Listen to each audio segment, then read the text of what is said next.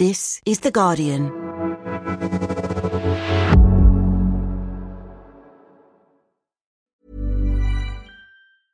Ryan Reynolds here from Mint Mobile. With the price of just about everything going up during inflation, we thought we'd bring our prices down. So to help us, we brought in a reverse auctioneer, which is apparently a thing.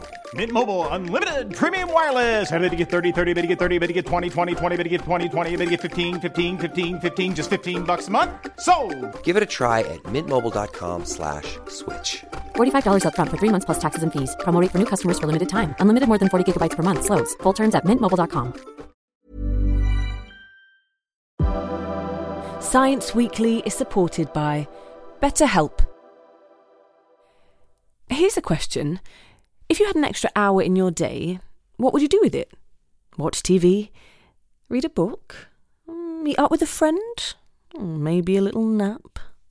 A lot of us spend our lives wishing we had more time. But for what? Perhaps to best answer that, you need to work out what's truly important to you, then make that a priority. Therapy can help you work out what's most important to you. It isn't just for those who've unfortunately experienced trauma in their lives. Therapy can be helpful for learning positive coping skills and for setting boundaries. It can empower you to be the best version of yourself. If you're thinking of starting therapy, give BetterHelp a try. It's entirely online and designed to be convenient, flexible, and suited to your schedule. Just fill out a brief questionnaire to get matched with a licensed therapist and switch therapists anytime for no additional charge. Learn to make time for what makes you happy with BetterHelp. Visit betterhelp.com/scienceweekly today to get 10% off your first month. That's BetterHelp, HELP.com/scienceweekly.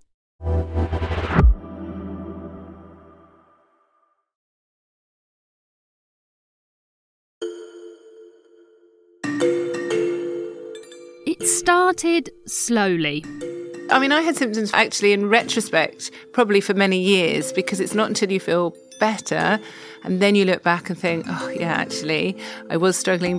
For Louise Newson, a GP and menopause expert, it wasn't obvious what was happening at first. You know, I had 3 children, my husband's really busy, I was trying to change my career, but just little things like being so argumentative, being so irritable. But as time went on, Louise started to realise that things just weren't right. But my big concern was my memory. I honestly just thought, this is awful, I cannot work as a doctor, and that's really scary if you can see your whole career going in front of you. And actually there were times with my husband saying, you are just horrible to live with, and I was thinking, he's horrible to live with. In the end, the answer came from an unexpected place.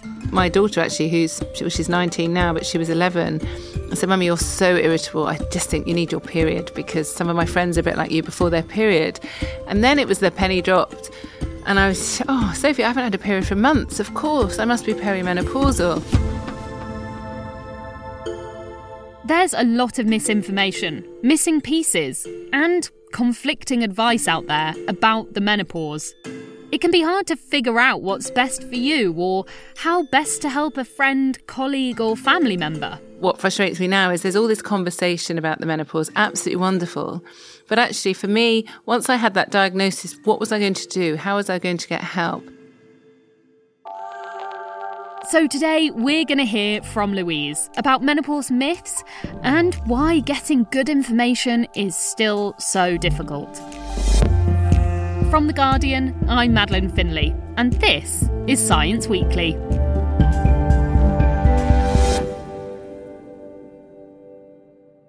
Dr. Louise Newson, you're a GP, a menopause specialist, and you're the author of the book, The Definitive Guide to the Perimenopause and Menopause. So let's start with what those two terms mean, perimenopause and menopause. So the menopause, if you break down the word, menopause, meno is the menstrual cycle, so our periods, and pause is stop. To officially be menopausal, you have to be a year since your last period. But also, a lot of people have symptoms before their periods stop. And this is where we use the term perimenopause. menopause. Peri just means around the time of. So it's when hormones start to fluctuate and reduce. They don't do it in a nice gradual reduction. They get quite chaotic. So a lot of people have high and low levels of estrogen, which means sometimes they might feel wonderful and other times they might feel awful. So if we think in the UK, the average age of the menopause is 51, many women in their 40s will be perimenopausal. It's really difficult. There isn't a proper test. There isn't a blood test, a hormone test to diagnose the perimenopause or menopause.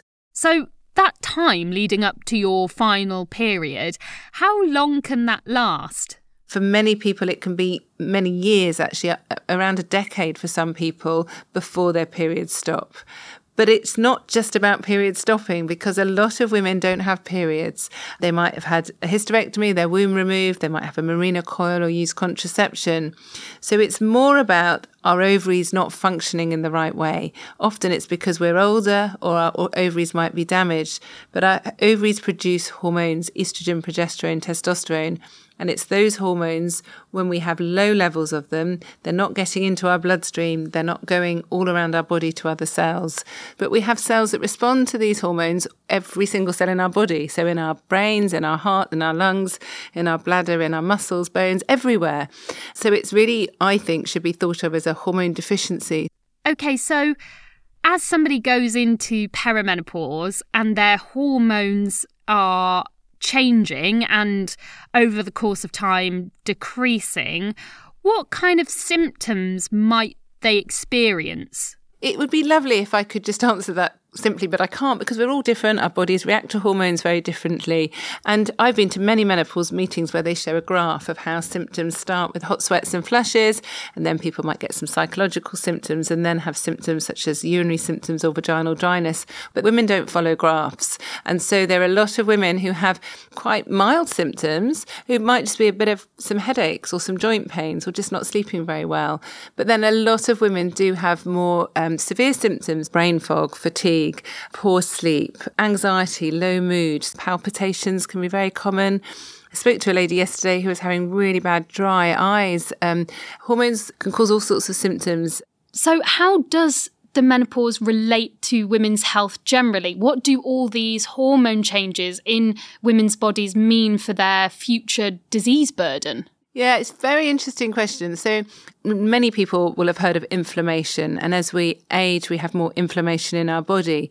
But there's lots of inflammatory diseases that occur as well. So obviously the commonest cause of death in women is cardiovascular disease, which is an inflammatory disease. Other inflammatory diseases are osteoporosis, type 2 diabetes, dementia, Parkinson's, a lot of arthritis, inflammatory bowel disease.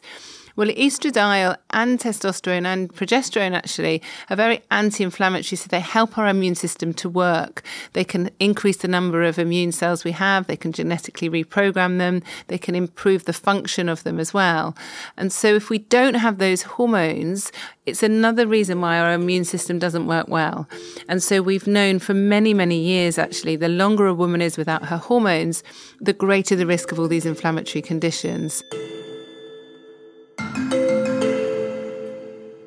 So, talk me through HRT, hormone replacement therapy, and how it ties into some of the things that you've been talking about. What exactly is it and how does it work?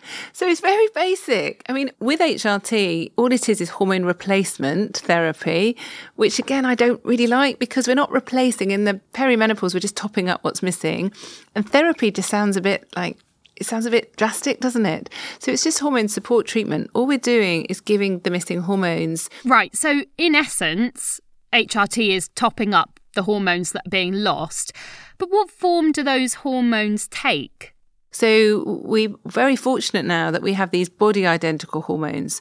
So if I was looking at the hormones in a bloodstream of somebody who was still having periods, and if you looked in the bloodstream of me who takes body identical hormones, those hormones look exactly the same. So they're the same molecular structure, which means that they fit onto the receptors on the cells beautifully in that sort of key and lock. So they have the same biological effects.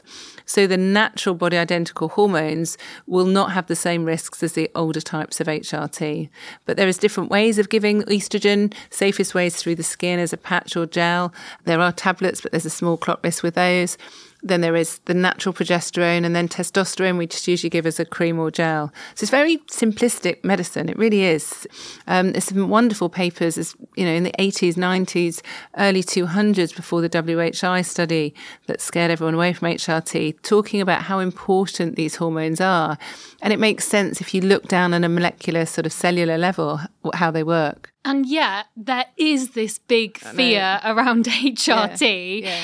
And so I think it's time to go full Mythbusters here. And I feel like I could just say to you, take it away, Louise. Indeed, yeah.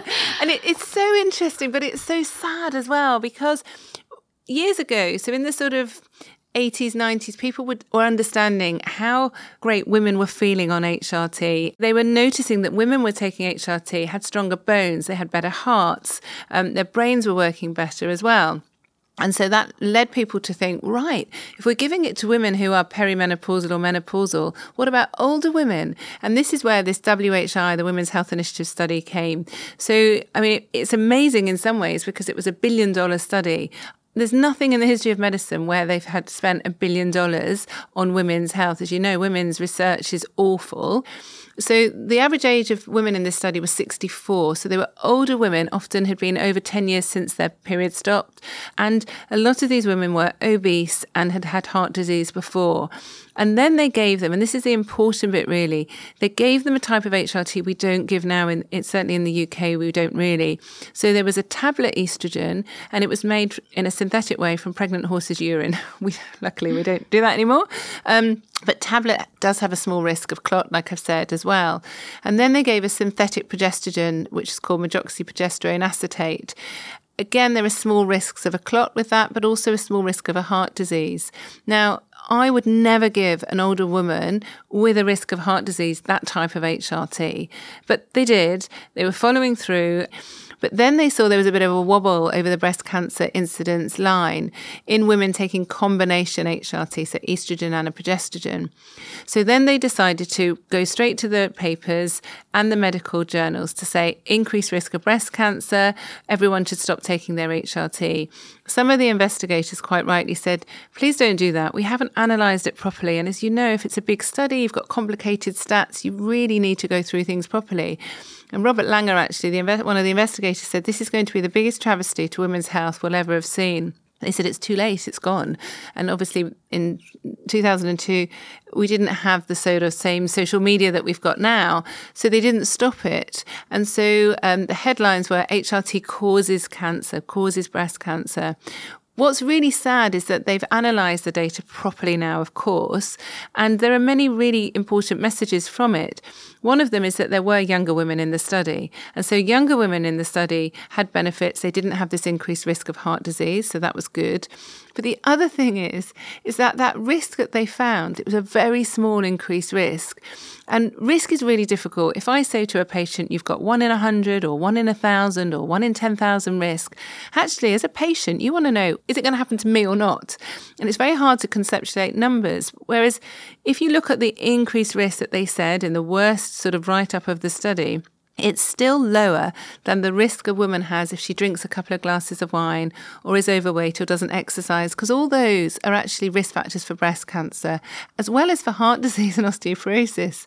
So there's quite a few women out there who either have been told or themselves, they say, well, I'm not taking HRT because of my risk. I don't want to increase my risk of breast cancer. Yet they're drinking more alcohol to numb their symptoms. They're putting on weight because of the metabolic processes, but also because they've got joint and muscle pains, they've got reduced stamina. So we need to spin it on its head a bit and think, what are the risks of not taking HRT? Why are we not thinking about it for disease prevention? And this is one of the frustrations. There's one thing enabling women to feel better, of course, that's lovely. But the next thing is enabling to reduce the risk of diseases, especially when you're looking at global health. It's really important. And if a woman listening to this now hears what you've said and thinks, brilliant, this sounds great, HRT sounds wonderful, I'm interested in having it. You know, if they went on the NHS website, they would read that HRT can slightly increase the risk of breast cancer, and that if you've had breast cancer before, you might be advised not to take it. So what should they take from that? And where does the evidence stand today? It's really interesting, and now it's become really political, actually, and I think there is a bit of conspiracy theory against women in general, and also against some of my work, but I'm just a messenger, I'm not making any of this up. It's all based on science. It's interesting because some of the guidelines will say there's not enough evidence for disease prevention. But then you just look at even the NICE guidance in menopause, which came out in 2015, many years ago now. It still says that HRT can be given to reduce the risk of a fragility fracture. Now, a fragility fracture is due to osteoporosis. I've already said affects 1 in 2 women. 1 in 3 women will have an osteoporotic fracture over the age of 50, which costs the NHS about £3 billion a year. We know the mortality after an osteoporotic hip fracture is 20%. So 1 in 5 women after a hip fracture will die in the first year. That's far worse than any cancer diagnosis. But we also have to think about breast cancer incidence is 1 in 7, so it's common. But there will be a lot of women, and majority of women who have breast cancer will never have taken HRT. And it's the incidence of heart disease is higher than all the cancers that women get put together. So then I think really it's about individualisation of choice. If I'm really, really scared about breast cancer, then it's up to me to not take HRT if I think, well, there might be a very small risk. But if I'm more worried about osteoporosis, or I want my job back because I want to think better and my brain to work better, then actually that's fine. We can't be defined. Not everyone has the same worries. I mean, what we desperately need are more studies. Why aren't there big grants? Why isn't this a government-led initiative to allow people to have an evidence-based treatment? It just doesn't make sense. And now I believe that the take-up of HRT is about 14% in the UK and just 4% in the US. And I can really sense your frustration with this. Does this all go back to that initial study? Yeah, so before the WHI study came out, it was about 30%. So it's still half. We've gone from 10 to 14% over the last sort of 5 years or so. There's an HRT shortage. And actually people are now saying we're overprescribing. We need to rein people back in. We need to reduce. And that's really frustrating. And I suppose that's what drives me a lot with my work, because as a white middle-class educated woman who speaks English, I still couldn't get it from my NHS GP. So what does that say for a lot of other people? And, if I wasn't taking HRT, hand on heart, I would not be working as a doctor, and I probably wouldn't be happily married, and I probably wouldn't be doing yoga regularly or, looking after myself. And that's happening a lot all around the world. And I saw a video of you talking to a woman recently who had a really powerful testimonial that ties into this. And she was talking about how she ended up on a lot of different medications for mental health issues instead of getting HRT, something that probably might have been better addressed by thinking about hormones. Absolutely. And I hadn't realised until I opened my clinic that psychological symptoms are so prevalent. We know our hormones work as neurotransmitters. They work in our brains and light up our brains. They help the glucose metabolism in the brain. They help the mitochondria to work. 98% of women we see in the clinic have psychological symptoms. 96% have memory problems. I see a lot of women who have had suicidal thoughts. But these women have a lot of insights. They're very different to people who are properly clinically depressed. They're very scared about their thoughts. They don't want to act on them, but they see no way off. And so the more that we can sort of join up the dots, really, and not see it as just an isolated specialty that a few menopause specialists can deal with, but allowing others to enable them to treat and manage, it will make such a difference.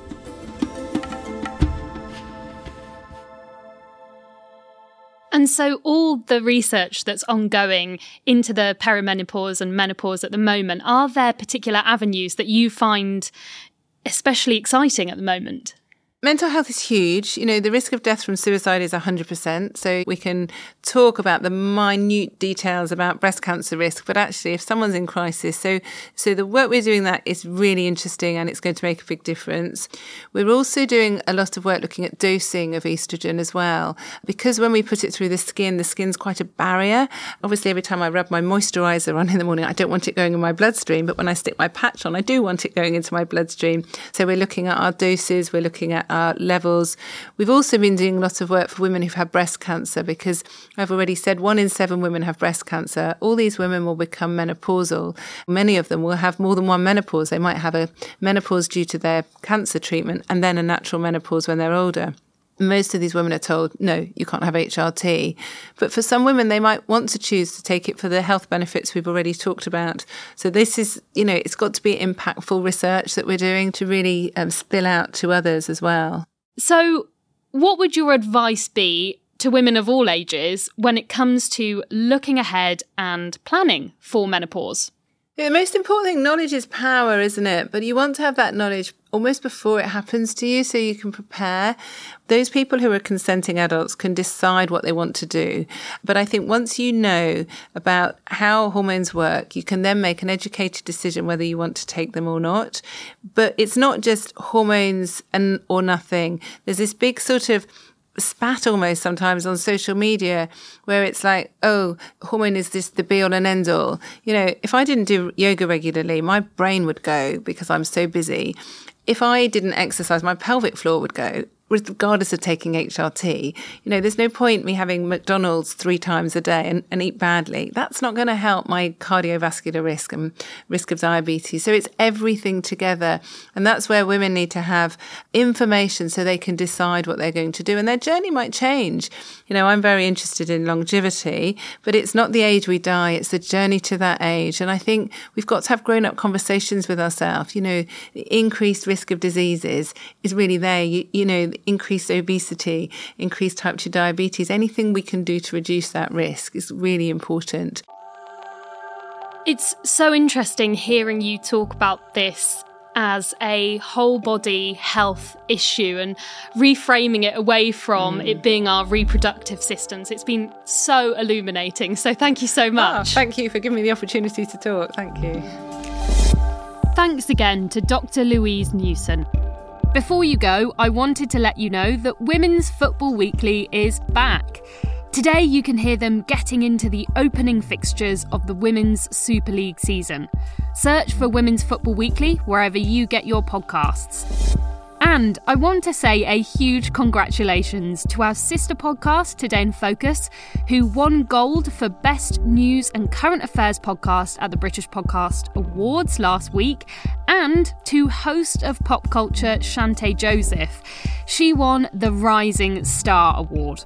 So if you haven't heard Pop Culture with Shante Joseph yet, or subscribe to Today in Focus for your daily dose of Guardian journalism, then go and check them out. And that's it for today. This episode was produced by me, Madeline Finley. It was sound designed by Joel Cox, and the executive producer is Ellie Bury. We'll be back on Thursday when we're going to be diving into the science behind the 2023 Nobel Prize winners. See you then. This is The Guardian.